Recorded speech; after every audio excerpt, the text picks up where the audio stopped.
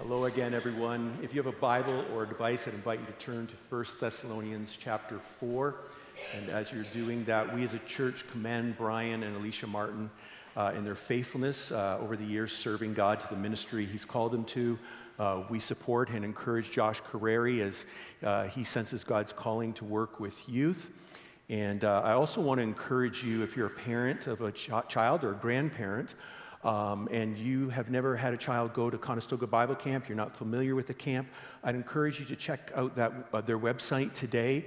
And the camp is about 30 minutes away. And as was mentioned by Willard Bauman, there's an open house next Sunday. So I encourage you to consider that. God has used that camp in the lives of young people, and so we wholeheartedly endorse that. Today, as we continue in our study, are working through 1 Thessalonians, and today we are learning about how to please God, and we're going to find in the text 3 ways we can please God. The first is by being sexually pure. The second is by loving each other, and the third is by working hard. And as we follow the text, most of the weight of this morning's message is on the first point, sexual purity. So we're going to be talking about sex today, and before we begin, I want to say to those of you that are here, and this is a painful topic for you, maybe you've been sexually assaulted or something has happened in regards to sex, I just want to ask you to bear with us today as we work through this text. If you're here today and you in the past or presently, God's standard for sex, you've fallen short, today's message is not to shame you or to guilt you. Today is a new day. God is a God of forgiveness, and so that you from this day forward would honor God when it comes to sex. If you're struggling with sexual addiction, I want to say there is hope. It takes work, but you can be free. And then if you're here today and you've been taught about sex in a very harsh, judgmental, shameful way, I'm sorry, because that is not the way of Jesus.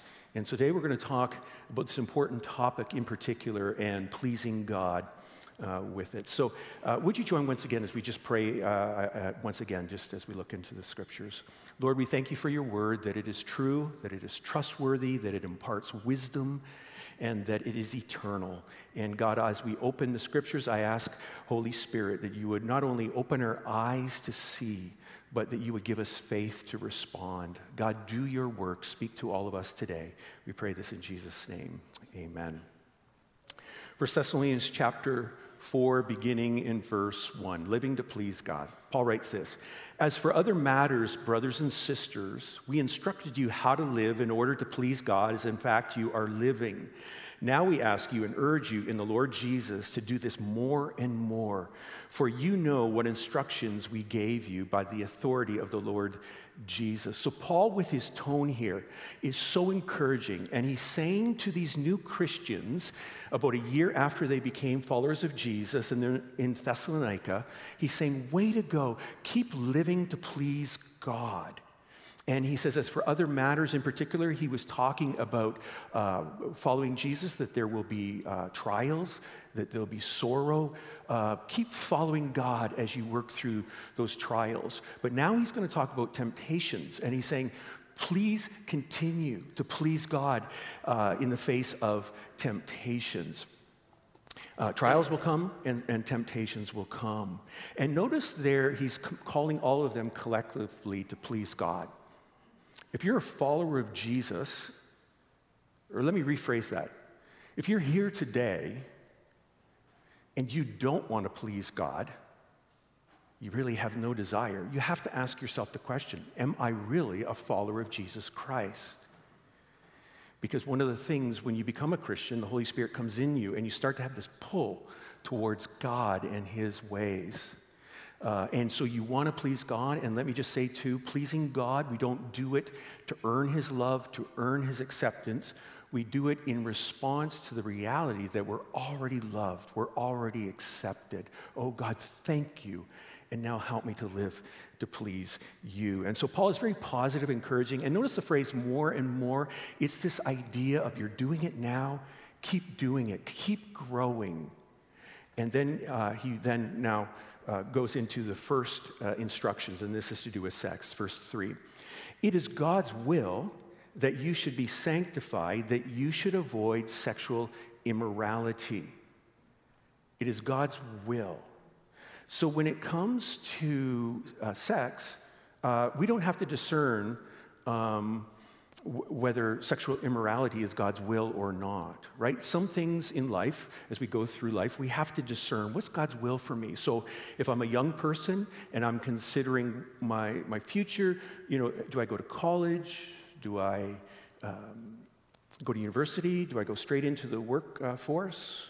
Or if I'm a parent, do I send my child to a public school, a Christian school? Do I homeschool?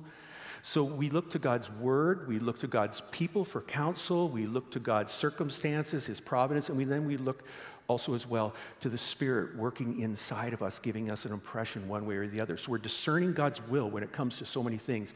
But other times when we go to the word, it's explicit. This is God's will for you.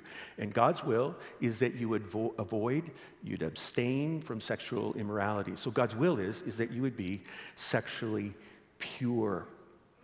Now, why does Paul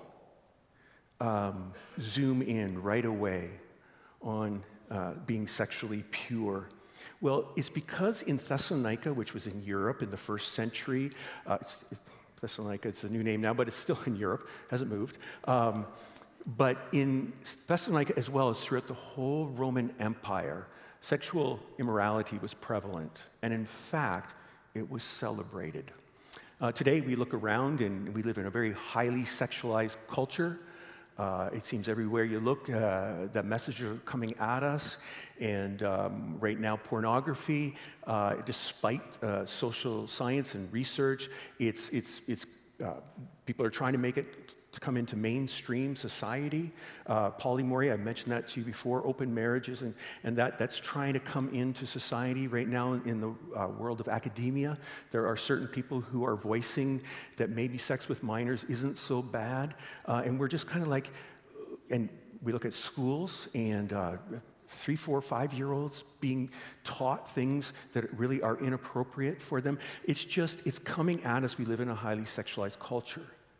But it's not new. And by the way, as followers of Jesus, we're not to curse the darkness, we're to shine the light. And so Paul is addressing these Christians, and he's saying, God's called you out of sexual immorality. So he's writing this to them from Corinth, and in Corinth, there was the temple to Aphrodite. She was a goddess, and in fact, there were about 5 temples around the area. And one writer of antiquity says that Aphrodite in Corinth had 1,000 prostitutes serving, that in that pagan religion, part of the worship was prostitution. So in the first century, there was sexual immorality all around, and it was interesting. If a woman got married, she had to be sexually faithful to her husband. But the man could continue to have sex with whoever he wanted, whether it was a prostitute. We also know from antiquity that some men had relationships with younger men, and so there was just a lot of sex outside the covenant of marriage. And so Paul is writing to them and saying, God's will for you is to come out of that and be sexually pure, and because God has called you to that. And just like today, we would ask the question, who is God to say what I should do with my body? Who is God to say I should or shouldn't do that? We struggle. Hey, God, are you really? And in the first century, they struggled too, because they were taught, these new Christians, before they became Christians, they were taught that your body was separate from your spirit. In the first 3 centuries, there was false teaching, Gnosticism. John the Apostle talks about it in 1 John. But at the core of Gnosticism was the idea of dualism, that that your body was separate from the rest of you, that your body, what you did with it, didn't affect you emotionally, didn't affect you physically, didn't affect you relationally, didn't affect you spiritually. And so you could do whatever you wanted with your body. And that's what they were taught. Because the body, for most of them, the body was evil, the spirit was good. So just like I want to eat, I have this desire for sex, I just fulfill it. That's just, and who are you, God, to say that? And so Paul is saying, no, you need to come out of that. God wants you to be sexually pure because he is the one behind it all. He designed sex. And just for reminding our young people, but all of us, we didn't discover sex behind God's back, right? Oh, God's not looking. Here we go. Wow. No, God invented sex. And he invented it with a certain purpose, that it would be a gift between a man and a woman. Genesis 2, Jesus affirms the sexual ethic. In Matthew 19, it would be a gift. So sex is not about getting, it's about giving. And so sexual purity is faithfulness in marriage and abstinence in singleness. That's sexual purity. That if you're married, that you would be sexually pure, that you be faithful to your spouse, not only physically, but mentally. Jesus talks about lust, and he says it's not just physical, it's mental as well. So you're battling for sexual purity. And if I'm single, I'm abstaining, I'm celibate, and I'm battling for sexual purity as well. Paul would say a number of years later to the church at Corinth, he would say to them, don't you know that your bodies are temples of the Holy Spirit? Don't you know that you were bought with a price? That you don't belong to yourself, you belong to God, so honor God with your body.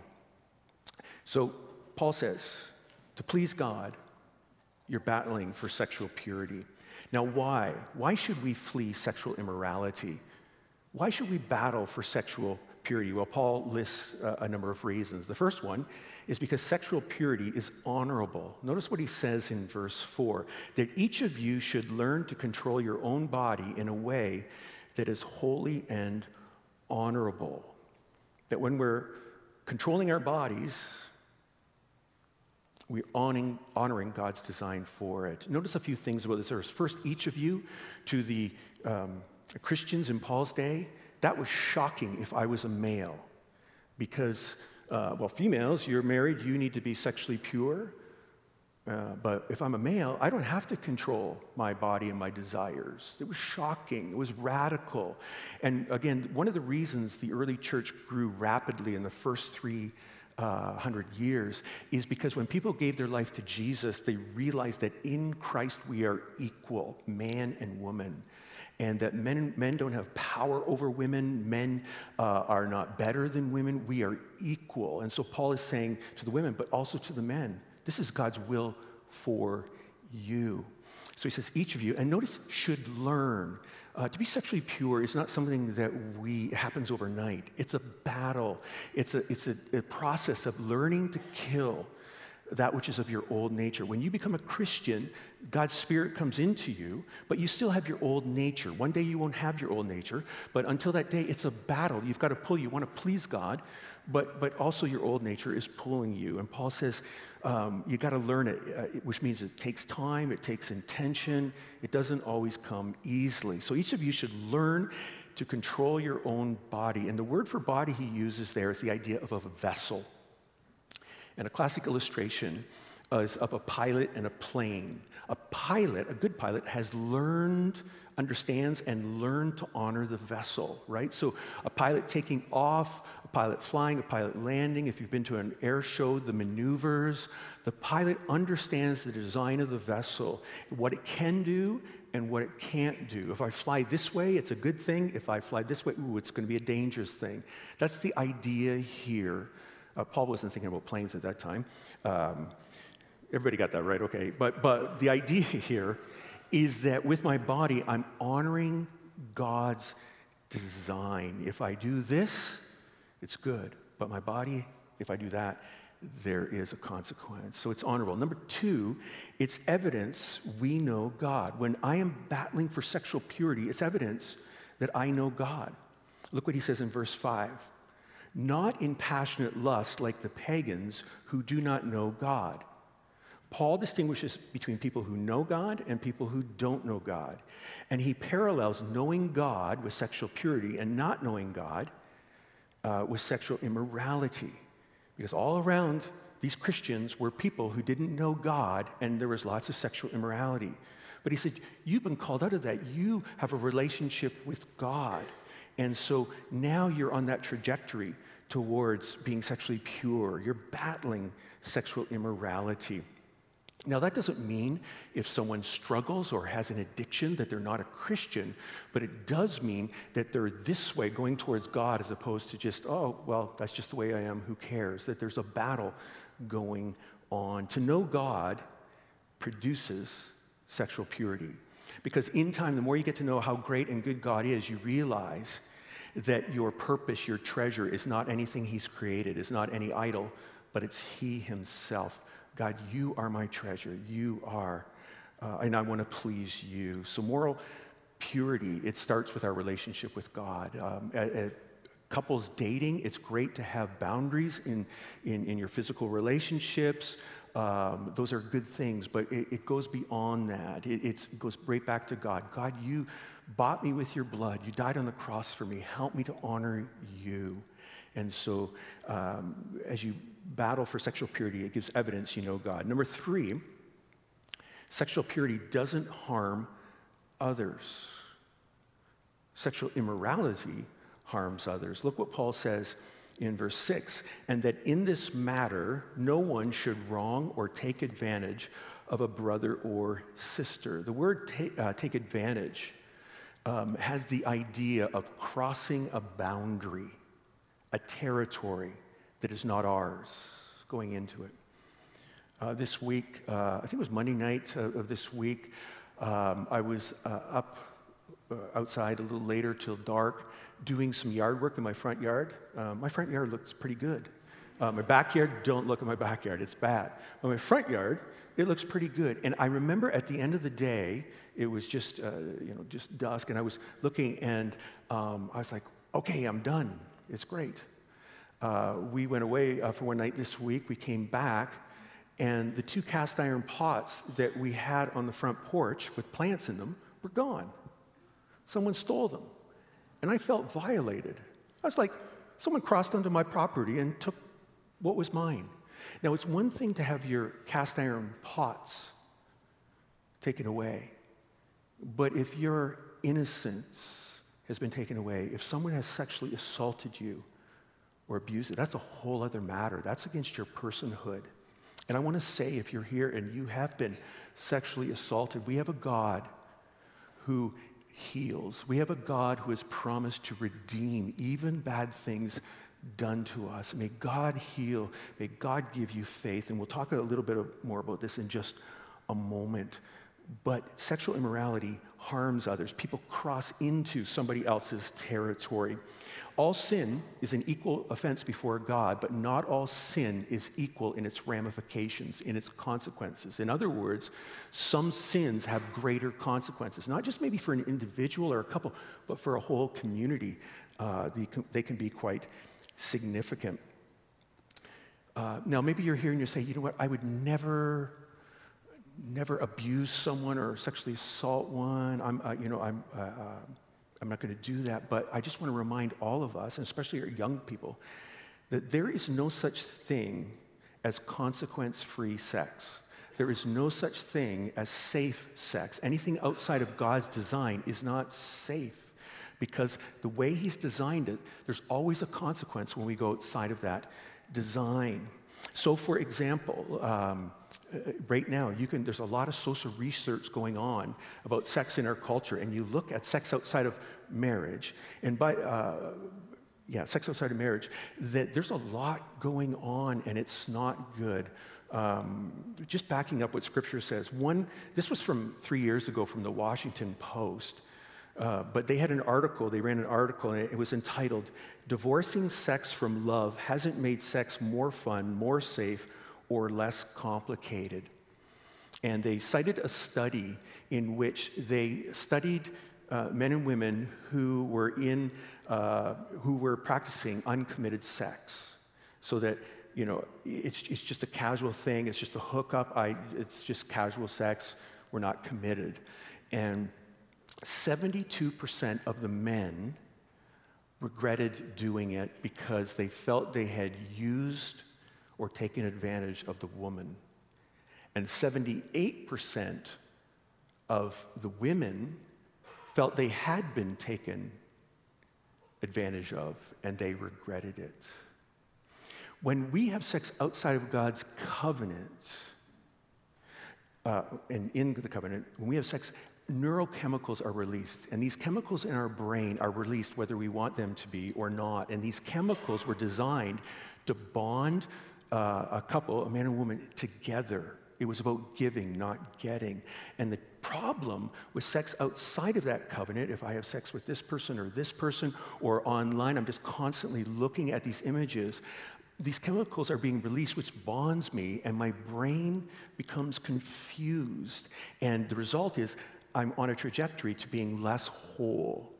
So God has designed this so that it would bond, and the more that I honor that design, the more I will be whole. So Paul says, don't take advantage of one another. And I just want to say, the Me Too movement highlights this point. So many people have been damaged by sexual immorality. And the tragedy, really, another tragedy on top of that tragedy, is that there have been people in the church who have practiced sexual immorality. There's been cover-up. And in particular, women in the past have been ignored or silenced or been shamed. And not only have they been violated, but it's just bad. We have a God who forgives, but the result is, the consequence of sexual immorality is that, as Paul says in Romans chapter 2, you're the people of God, and you're not acting like it, and my name is being blasphemed among the nations, right? If I'm a non-Christian and I look at the church and here's another person, sexual immorality, it's like, I don't need that God. And he's blasphemed. So it hurts.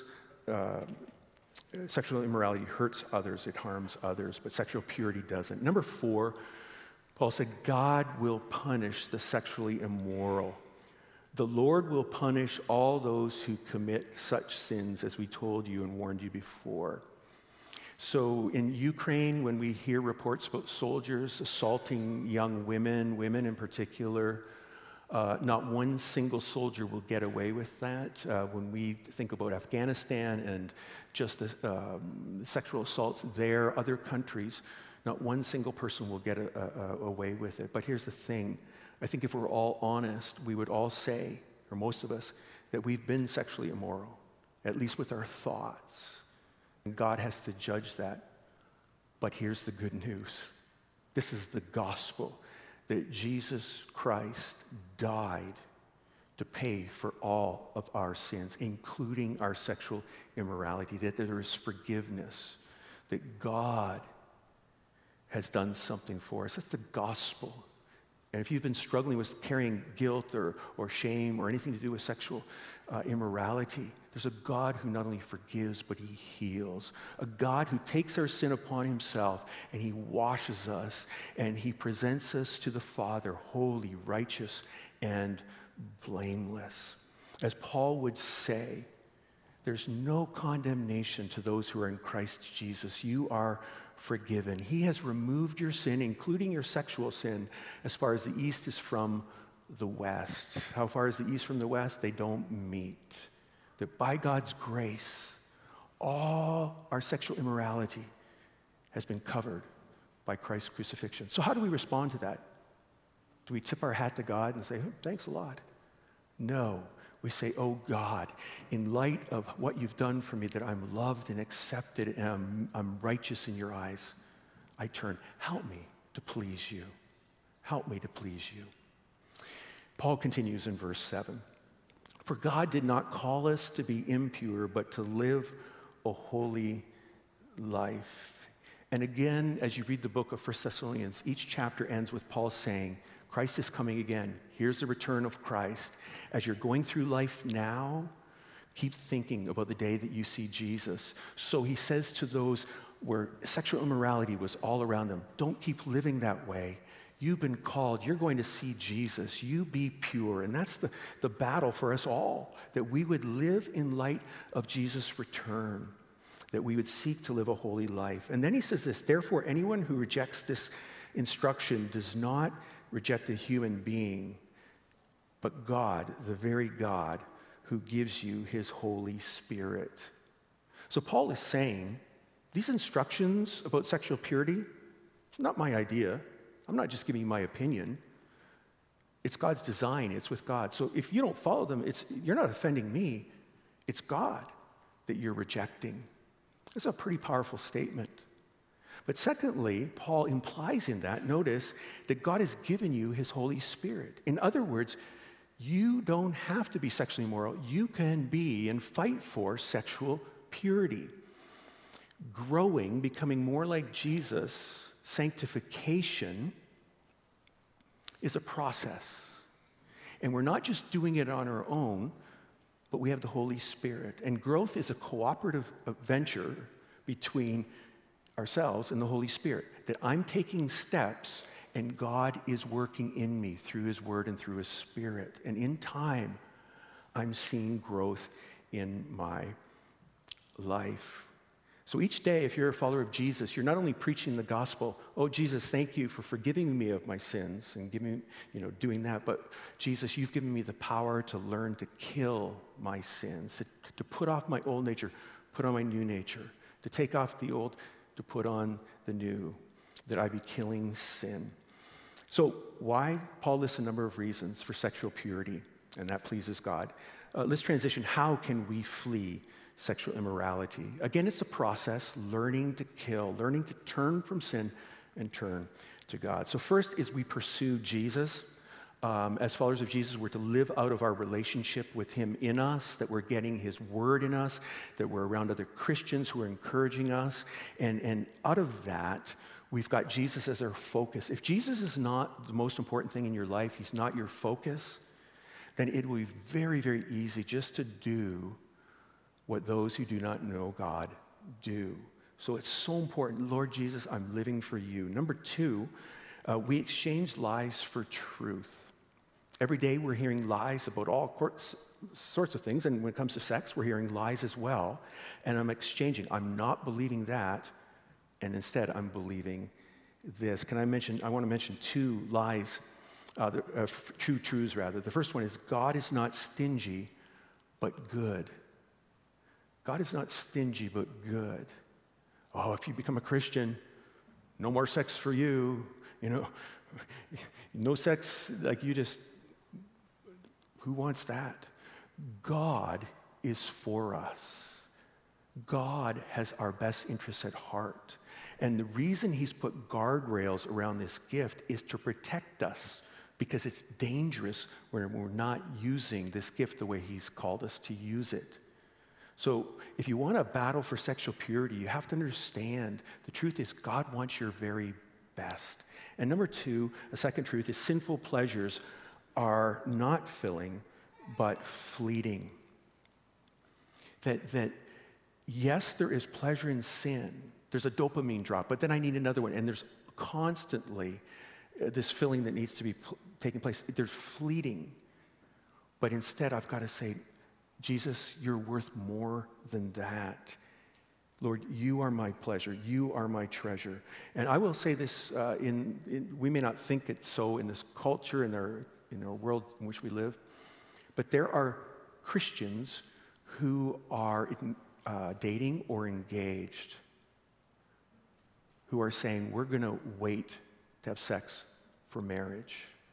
And it's possible, because we believe that's the best thing. Now, again, if you are in a relationship or you've been in a relationship and there's been sex outside of the marriage, God's a God who forgives. But today's a new day. Say, God, I just want to honor you. I'm going to wait.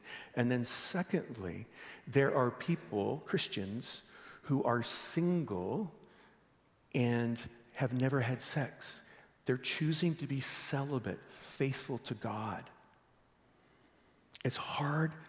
Lord, help me.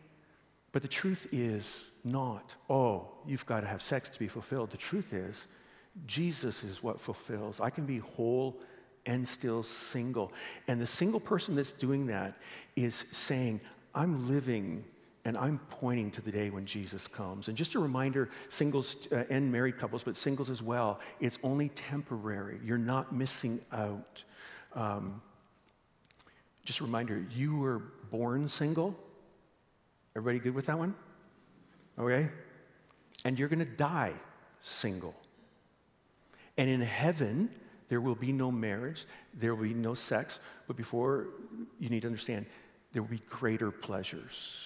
And a person that says, I'm going to honor God, is pointing to that day.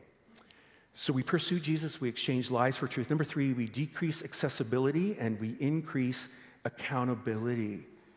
That if I want to battle for sexual purity, I can't have temptation accessible to me. So if I'm dating someone, we've got to have guardrails. If I'm in the office and there's someone that maybe I'm attracted to, I've got to have some guardrails.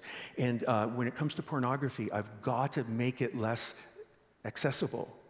I've got to remove myself from that temptation. And that's why we have Covenant Eyes and other programs to help make it less, and filters to make it less accessible. To say, oh, Jesus, I want to follow you and I love you, but then the screen's right there and there's no filter. It's like someone that struggles with alcohol and says, Lord, I don't want to get drunk, but his fridge has got lots of beer and there's liquor on his shelves. It's not going to work. Similarly, if I have a drug addiction and I want to be free of drugs, Lord, but I've got friends that are selling it, it's not going to work. Same thing. If I'm going to be sexually pure, I've got to put a distance beside from that temptation. And they say probably about 30 days it takes, because what happens is when we are engaged with pornography, our brains are wired a certain way, and we just need the dopamine drop. And to be free of that, I've got to cut it. So at least 30 days where I'm rewiring my brain and I have a new neural pathway. And again, accountability. It takes maybe someone coming beside you and holding you accountable, but it is so worth it. And I just want to say before I go on to the next point is God has used a program called Celebrate Recovery in over 10,000 churches around the world, mostly in North America. But Celebrate Recovery is a place where people who struggle with certain things come, and it's a safe place. It's a wonderful place, and God has used that to help people take steps towards being free. And so I encourage you, there's in KW, there's a location or two, and I'm hoping one day we'll have something like that in our church as well. And then number 4, we confess our sins to God. We have a God who forgives again and again and again. And confession is agreeing with God. This is not right. But confession also means I'm renouncing it. God, I'm turning from this. This is not what you want. And in time, you're learning to say, I don't want that sin. I'm turning, and I'm going to take some steps to do that. I'm going to keep fighting. So again, if you're struggling with addiction, there is hope.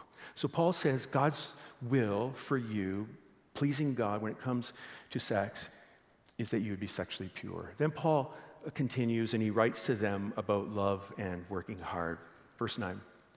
Now about your love for one another, we do not need to write to you, for you yourselves have been taught by God to love each other. And in fact, you do love all of God's family throughout Macedonia.